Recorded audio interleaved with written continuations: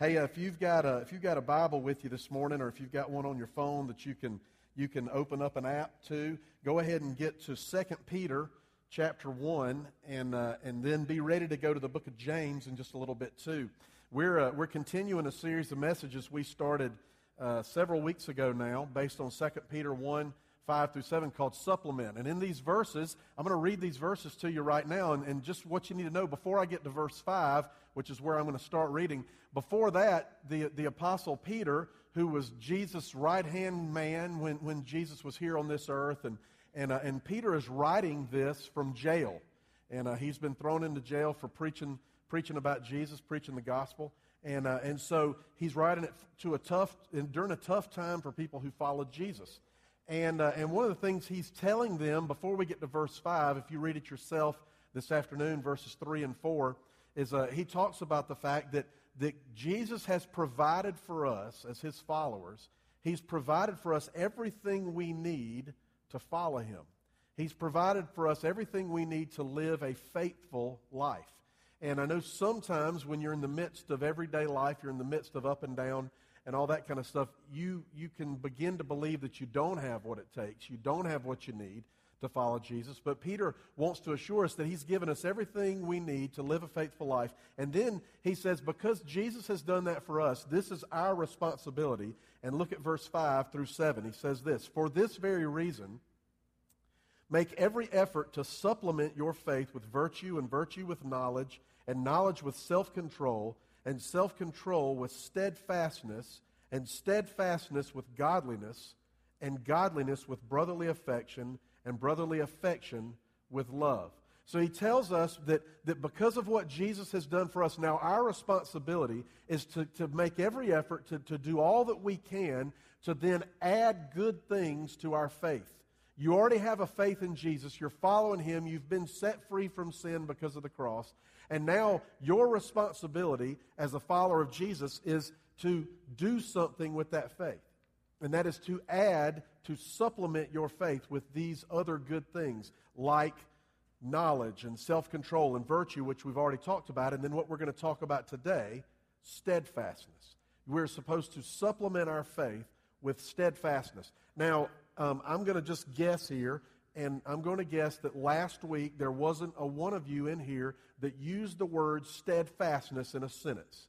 At no point last week did you type steadfastness in a text, or type steadfastness in an email, or say steadfastness. It's even a kind of hard word to say, and I practiced this week before I got up here today so I could say steadfastness, steadfastness, steadfastness. But that's as fast as I can say it because it's kind of a hard word to say. And it's an old-timey sounding word, but it means a lot of different, it means one thing that we use a lot of different words for. In fact, if you look at other places in the New Testament, you will find that this same word that here is translated steadfastness from the Greek, and other places it's translated as perseverance, which is a word that we use a little more often.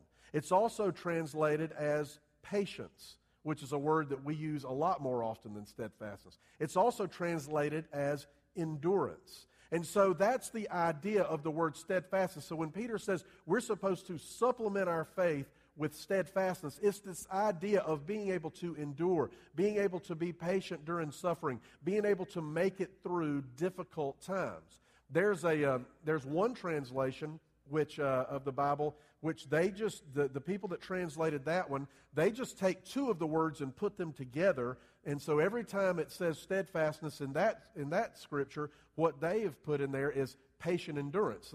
They've added patience and endurance together. And I like that translation of it, and here's why I like it. Because when I look at my own life, and when I look at culture today, those are two things we don't have a whole lot of, is patience or endurance. We don't do that very well in our culture today. We're definitely not patient. We expect to have something right when we want it, and we're used to having things right at our fingertips. And when it comes to endurance, we're not good at that either, because we are kind of in a place where when things get difficult, we just quit and go home. I was having a conversation just last week with a friend of mine who's in construction, and he was talking about how hard it is right now that construction in this area is kind of coming back, and there's people wanting to build stuff, but he's having a hard time finding workers. And he talked about how he's got a brick mason friend of his that he had found a couple guys to work with him as brick masons helpers, and one of them on the first day, the guy shows up for work in the morning, and by lunchtime, the guy had gone home, just left, walked off the job site, got in his car, and drove home. And so he called him up, and he said, "What are you doing?" He said, "Man, that was hard." And he said, "Yeah, of course it's hard. You're a brick mason's helper. You tote bricks to me all day and mix up mortar. That's all you do. It's the hardest job probably on the construction site other than the guy that empties out the porta-john. That is how hard that job is." And it got to lunchtime, and the guy thought, "I don't want to do this. It's too hard." And we kind of have that going on sometimes now in our society where we expect things to be easy. We expect our marriage to be easy. If not, we walk away from it. We expect our job to be easy. If not, we walk away from it. We expect other relationships to be easy. We expect church to be easy. If it's not easy at church, then guess what? We'll go find a bigger, brighter, better church down the street because everything over there is perfect until we get to that church and we find out it's not easy either. And so when it comes to steadfastness, when it comes to enduring patience, we don't do that very well in our society. So how is it then when Peter says to make every effort to supplement your faith with steadfastness, how are we supposed to do that? How, especially in light of the culture we live in, and especially in light of the fact that it doesn't come natural to us, how do we add steadfastness to our faith? Well, I'm going to take you off the hook a little bit because I'm going to just tell you right off the bat, you can't do it by yourself. That God has to do something in your heart. There's got to be a work of God going on in your heart in order for you to supplement your faith with steadfastness. And there's two verses of Scripture, two passages of Scripture I want to read you where it talks about that. One of them is in the book of James. We're going to get there in a minute. So I told you a while ago to be ready to go to the book of James. So if you've got your Bible, go ahead to James chapter 1. But before that, I'm going to read you something from the book of Romans. Now, the Apostle Paul, who was one of Peter's friends, they knew each other. They worked together for the Church of Jesus. He wrote the book of Romans. And this is what he wrote in Romans chapter 5, verse 3 about steadfastness. He says, "More than that, we rejoice in our sufferings, knowing that suffering produces endurance." Now, the word there, endurance, is the exact same word that Peter translates steadfastness.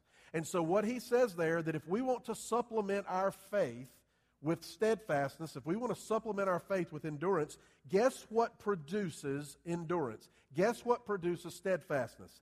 Sufferings. Now let's go to James. Maybe James has some better news for us. James chapter 1, verses 2 and 3 says this, "Count it all joy, my brothers, when you meet trials of various kinds, for you know that the testing of your faith produces steadfastness." Now, is anybody other than me starting to get a little sick feeling in your stomach right now as you read those verses? Because Peter has just said to us, make every effort to supplement your faith with steadfastness. And then the Apostle Paul says, well, let me tell you where steadfastness comes from. It comes from sufferings. And then James, the brother of Jesus, says, let me tell you where steadfastness comes from. It comes from trials in your life. See, the fact of the matter is that supplementing your faith with steadfastness almost always involves difficulty. Supplementing your faith with steadfastness almost always involves difficulty. I mean, just look at those three words there that are in Romans 5:3 and James 1:2 and 3. The three words that we looked at: sufferings, trials, and testing. Now, there's not any of you here today that would say that you look forward to those things. There's not any of you that today are looking forward to the week and thinking to yourself, I hope I go through some suffering this week. I'm just looking forward to Monday, and I'm hoping that there's a test of my faith and there's some trials waiting for me when I get to work tomorrow morning. None of you are thinking that. And we don't pray for that, do we? No, I've never once got on my knees and said, Jesus, I just would like to ask you to bring more suffering into my life because I want some steadfastness, and I know that steadfastness comes from suffering. Please bring some testing and some trials into my life, God. No, what do we pray for? We pray for the exact opposite of those things. we don't pray for suffering, trials, and testing. We pray for blessings and safe travel and good health and happiness. That's what we pray for. We pray for lots of money. And maybe I'm the only one that does that. I just confess something to you. But that's what we pray for. We pray for good stuff.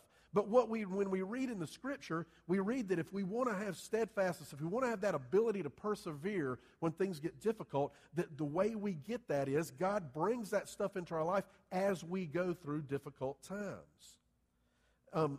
One of the things that I grew up thinking in church that's just totally a lie, and it wasn't my church's fault, it wasn't my pastor's fault, it was just my own misinterpretation of the stuff around me and the stuff I was reading in Scripture, is that I believed that if you lived for Jesus, that everything was great. I believed that if you gave your life to Jesus, that you didn't have difficulty anymore. And I believed that even as a teenager, I believed that. And then as I got older and I started meeting people and I started reading the Bible more and I started going to church and I found out, man, the people at church, they're just as messed up as the people I went to school with. And it's just that they have a hope that things are going to get better at some point in their life. But life is difficult. Life can be tough. And when you read the Scripture, when you read Paul and you read the Gospels and you read what John wrote and you read what Peter wrote and James wrote, you find out that there is no promise that following Jesus makes you immune to suffering, that following Jesus makes you immune to difficulty. The promise is that if we endure that if we are steadfast with that there's a reward waiting for us on the other side. That it's not always going to be like this, but that when you endure difficulty, there is a reward waiting for you. And so here's the question that I have for you today. That we could talk about on in for a long time, but I'm just going to get to talk about it today, and I hope you'll keep listening. And that's this question. All right, so if suffering and trials produce steadfastness, they produce endurance, does that mean that God brings trials into our life? Is God responsible for bringing suffering into your life? The last time that you had the worst thing happen to you, whatever it might have been, personally, was that God up in heaven like punching a button? I'm going to zap it to Donnie Kaufman this week. Bow! See how you like that, Donnie? Is that how that operates? Well, the answer is kind of a iffy answer, but the answer is not necessarily. Because I don't want to say definitely. Because one of the things we do see in the Scripture, especially in the Old Testament more than the New Testament, is we do see where God directly punishes sin sometimes. And when I say directly punishes sin, Jesus has already taken the punishment for our sin on the cross, and that those people who reject Jesus, they're going to spend an eternity receiving the punishment for their sin in hell. But there are times when God will punish people directly here on earth, and He will even punish believers sometimes directly here on earth. You see that a lot in the Old Testament with the story of the Israelites, and they were doing stupid stuff and rejecting God, and God would punish them directly. But more often than not, where the trials in our life comes from, trials in our life tend to come from our own sinful nature, our own choices that we make, and the fact that we live in a world that's broken by sin. See, God may not bring trials, but He uses trials to test our faith. God may not bring trials, but He uses trials to test our faith. James 1, 2, and 3. Let me read it to you again real quick. It says this. Count it all joy, my brothers, when you meet trials of various kinds, for you know that the testing of your faith produces steadfastness. Now, trials can be any of those kinds of things that our sinful actions bring on ourselves. For instance, if you show up for work late every day for the next 2 weeks, you're going to get fired. Now, did God fire you? Did God make you get fired? No. Your sinful stupidity, I don't even know, I guess it's a sin to be late for work, but whatever it is, it's dumb one way or the other. But if you're late for work every day for 2 weeks, the reason you got fired is because of your consequences of your life choices, consequences of your actions. Now, that's a trial. That's a difficult thing in your life. God can then use that in your life to produce steadfastness in you. He can then use the trial to test your faith. If you eat a half a cheesecake every night before bed, you are going to eventually look in the mirror and get on a scale, and you're going to weigh or as a friend of mine in school, you say 500 pounds. That's how much you're going to weigh. And then one day, you're going to have 5 bypasses. Now, did God mess up your heart? No. Cheesecake and your lack of self-control messed up your heart because you ate it every night. But now, that's a trial in your life.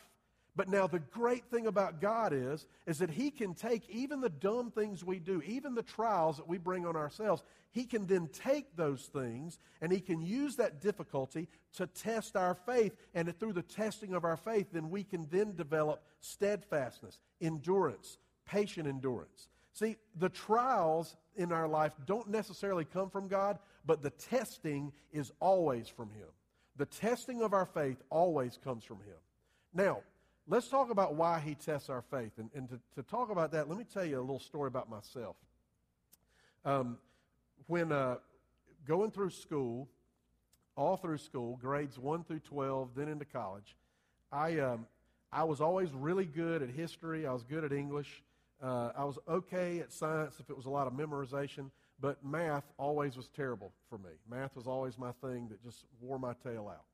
And then when I got into 9th grade, they started putting letters in the middle of math problems, and they called that algebra. And listen, I know that algebra, I got a brother-in-law who's an engineer, and he knows algebra, and he makes money in his life because he can do algebra. But for me, I believe that algebra was created in the pits of hell by Satan and his demons, and they said, let's just make people's lives miserable, and let's make them do these algebraic equations. And so I was terrible at algebra. Now, in 9th grade, I had an algebra teacher named Mrs. Kusa, Koosa, Mrs. Kusa. And Mrs. Kusa was a good algebra teacher, but I was a terrible algebra student. Now, when there was a time when I took the first semester exam for algebra, and when I got back after Christmas break, because we had taken it right before Christmas break, Miss Kusa said to me, Cliff, I'm going to let you retake your first semester exam because I think you can do better than you did. And I said, okay, what did I make? And she said, you made a 30. And I said, okay, all right, I'll retake it. So I'm going to tutors, I'm doing all this kind of stuff and just trying to get better at algebra. And so I go in and I retake it, and I raised my grade all the way up to a 50.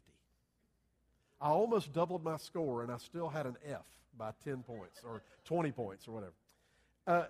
Now, Miss Kusa was a sharp teacher. She was a good teacher. And do you think that Miss Kusa had to wait until I took a test to know if I understood algebra or not? No. She could see it by the vacant expression on my face every day. She knew when she was teaching me, that kid, he don't know what he's doing in here. She knew that. She didn't need to give me a test to know whether or not I knew algebra.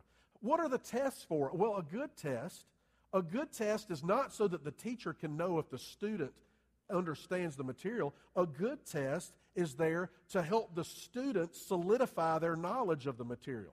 A good test, if I was a good algebra student and I understood algebra, by taking the test, when I got done, I would understand it even more because I had taken this test and I had passed this test. See, when God tests our faith, when He goes and He looks at our life and we've gone through trials and He uses those trials to test our faith, God doesn't test our faith to find out how faithful we are.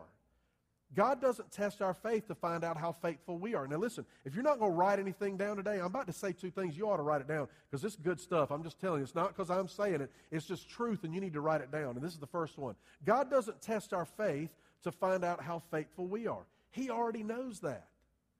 God knows how faithful you are. He can look directly into your heart. He knows every attitude in your heart. He knows when you do something and you tell everybody else this is the reason you do it, and maybe you're even lying to yourself because you're saying it's the reason you do it. God really knows the real reason you did it. He knows your heart. So when He tests our faith, He's not doing that. God has never once tested my faith and looked down and said, well, daggum, I didn't know Cliff was that committed to me. That is a shock. Way to go, Cliff. Now I'm going to give you some more responsibility. No, He already knows. God knows how faithful we are. So He doesn't test our faith to find out how faithful we are. God tests our faith so we can find out how faithful He is. Now, let me say that again, and that's good stuff. God tests our faith so we can find out how faithful He is. That's the reason the testing comes. You go through difficulty, and God uses that difficulty to test your faith, not so that at the end He can know about you. It's so that at the end, when you get through it, you can say, wow, God brought me through that. He never left me. I made this terrible decision with my life. Everyone else walked away from me, and they should have.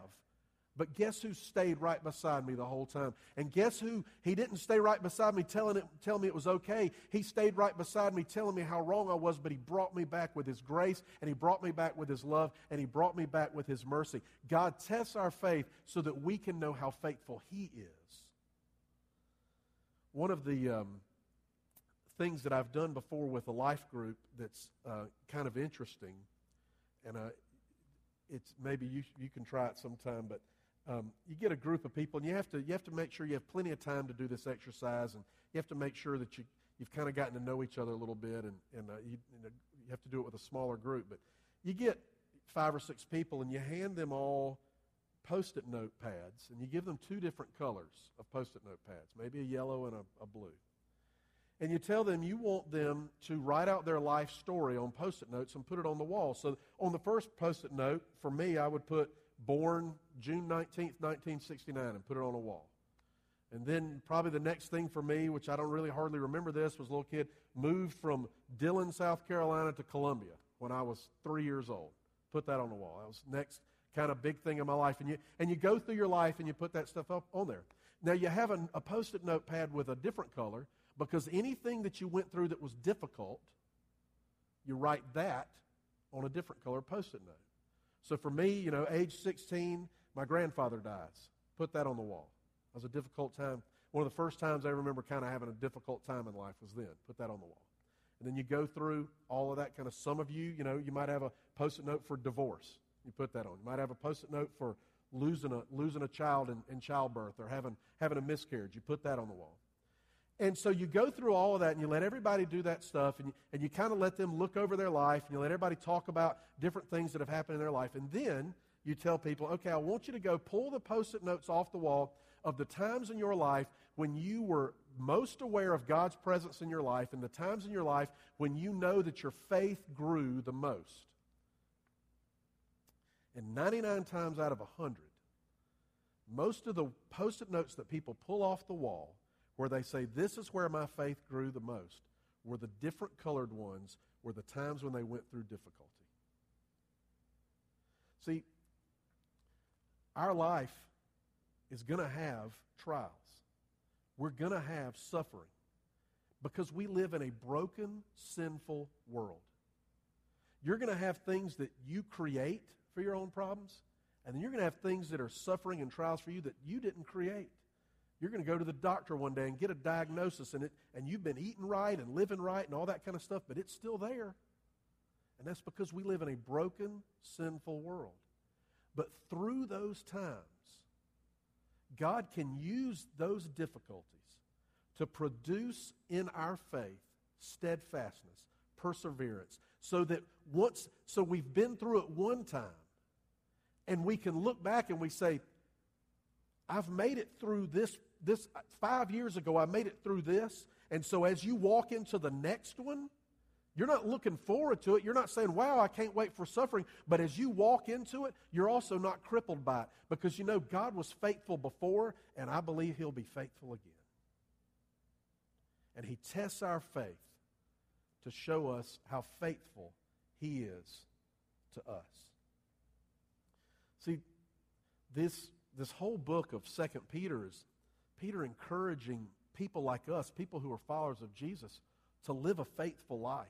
Live a faithful life in spite of difficulty. And steadfastness, this idea of perseverance and steadfastness, is so key to living the faithful life because the faithful life is a marathon.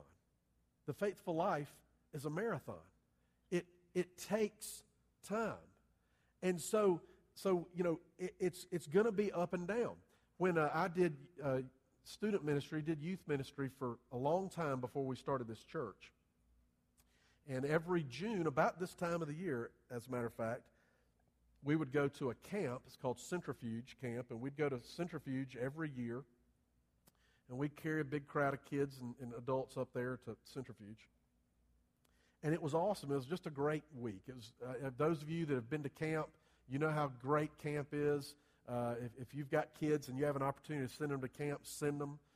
Because it was just so, because what made it so good is everything for that week is focused on Jesus and focused on the gospel. So you wake up in the morning, you go to breakfast, and then you have a little get-together and you singing songs, kind of like a mini worship service is about Jesus. Then you go to Bible study, that's about Jesus. And then after Bible study, you have recreation, and then people act like they don't know Jesus. And then after recreation, they come back and they feel bad about that, and they go to lunch, and then they go to afternoon classes, which are about what? Guess, Jesus. And then you have some free time, and then you go to supper, and then after supper you have a worship service, which is about Jesus. And then you have some small group church time, which is about Jesus. And so you have this awesome week where everything, you're just hearing about Jesus all the time. You're reading Scripture. You're focusing on it. And without fail, just about every year, we'd get towards the end of the week, we'd get toward Thursday or Friday, and I'd have one or two teenagers would come up to me and they'd say something like this.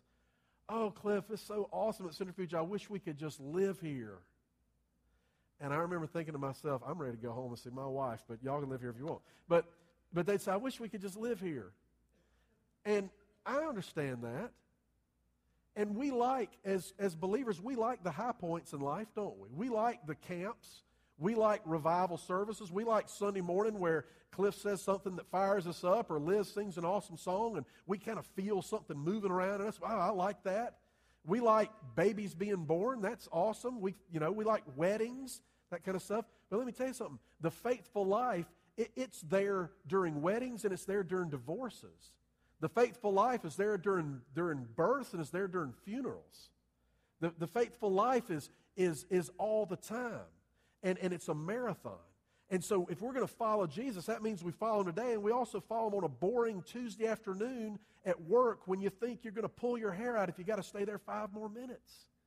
It's also following him on another Saturday where you think, how come I work all week and then all weekend all I do is work at the house and I don't have time to do anything? It's there when people talk about you behind your back. It's there when you're talking about somebody behind their back. We're supposed to follow him consistently all the time, and the faithful life is a marathon, and there's going to be ups and downs. There's going to be times when you do what you're supposed to do, and there's going to be times when you don't. But what we've got to do is we've got to get to the point where we realize we are following Jesus. And if we mess up, we go to him and we beg for forgiveness, and he was going to take that terrible mistake we've made. He's going to use it to produce steadfastness in our life. When we have difficulty that comes in that we had no control over, we go to him and we say, God, I can't handle this, and he's going to take that difficulty and he's going to use it to produce steadfastness in our life. He will use the bad things to test our faith, and we can make it through this marathon that is the Christian life. There's, all of you have known people. Some of us have known the same people because we all go to this church together. But all of you have known people who they'll be like really committed to Jesus for a while. And they're at church and they're volunteering and they're really into stuff and they're all excited, everything. Then all of a sudden they like disappear. You don't know what goes on. Or maybe you do know what happened, but you think, why did that? Something happens and they move to a different neighborhood, and now all of a sudden their relationship with Jesus is totally different. Or they change jobs. Well, now, I'm working this other job, and so now everything's totally different with your relationship with Jesus, and that doesn't make sense to us sometimes. But Jesus told a story about that in Luke chapter 8. He told a story about a guy who was going out spreading seed, and he talked about some of the seed grew up real quick, and it did well for a little while, and then it drifted away, and some of the seed grew up, and then it got choked out by worries and the difficulties of life. But this is what he says in Luke 8:15. This is what he says our goal is. As for that in the good soil, so the seed that fell in the good soil, as for that in the good soil, they are those who, hearing the word, hold it fast in an honest and good heart and bear fruit with patience. Guess what word is also patience? Steadfastness. That our goal is to live the Christian life, to live the marathon, and that at the very end to be found faithful. Because during the good times and the difficult times, we were still there asking God to help us to learn what we could learn. During the times when we made mistakes and when we were doing what we were supposed to do, He was still there with us, showing Himself faithful to us. I'm going to have my wife, Sherry, come up here, and she's going to play on the keyboard just for a second. I want you to stand up right where you are. And we're gonna close in just a little bit, but this is what I want to do. As she plays, I want you to get ready to bow your heads in just a minute. As I was preparing this message, I just was thinking, and I wasn't thinking about anybody individual. I was just thinking about, you get a group of people this many together. There are those of you in here that are going through suffering right now. There are some of you in here that are going through trials right now. And you are at if that's who you are, if that's what's going on in your life right now, you're at a very key moment in your life, whether you realize it or not. Because now you are at a moment where you can begin to walk away from Jesus and walk away from faith because it's just too difficult. Or you can walk closer to Him than you ever have and allow the testing of your faith for you to come out on the other side of that as having passed the test and understanding how faithful God is and being stronger in your faith than you ever have been before. So Sherry's going to start playing. As she plays, I want you to bow your heads, and I'm going to say a prayer for us. And then I want you, if you're dealing with something, you don't have to tell me. You just come down, kneel here at the front and pray. Maybe a couple of you need to come together and just pray about whatever it is that God's doing right now that you need help with. And pray that you would be able to be faithful through it because you know He's going to be faithful to you. So let me pray for us. Father God, we know that life is tough, and I've experienced that, and I know other folks in here have too. But we're so thankful that You're faithful through all of that. And so I pray for anyone here today as they are dealing with trials, dealing with suffering, dealing with other kinds of difficulty, that they would know that You're faithful, and they would give whatever it is they're struggling with, give it over to You and allow You to take care of it. And I ask this in Jesus' name.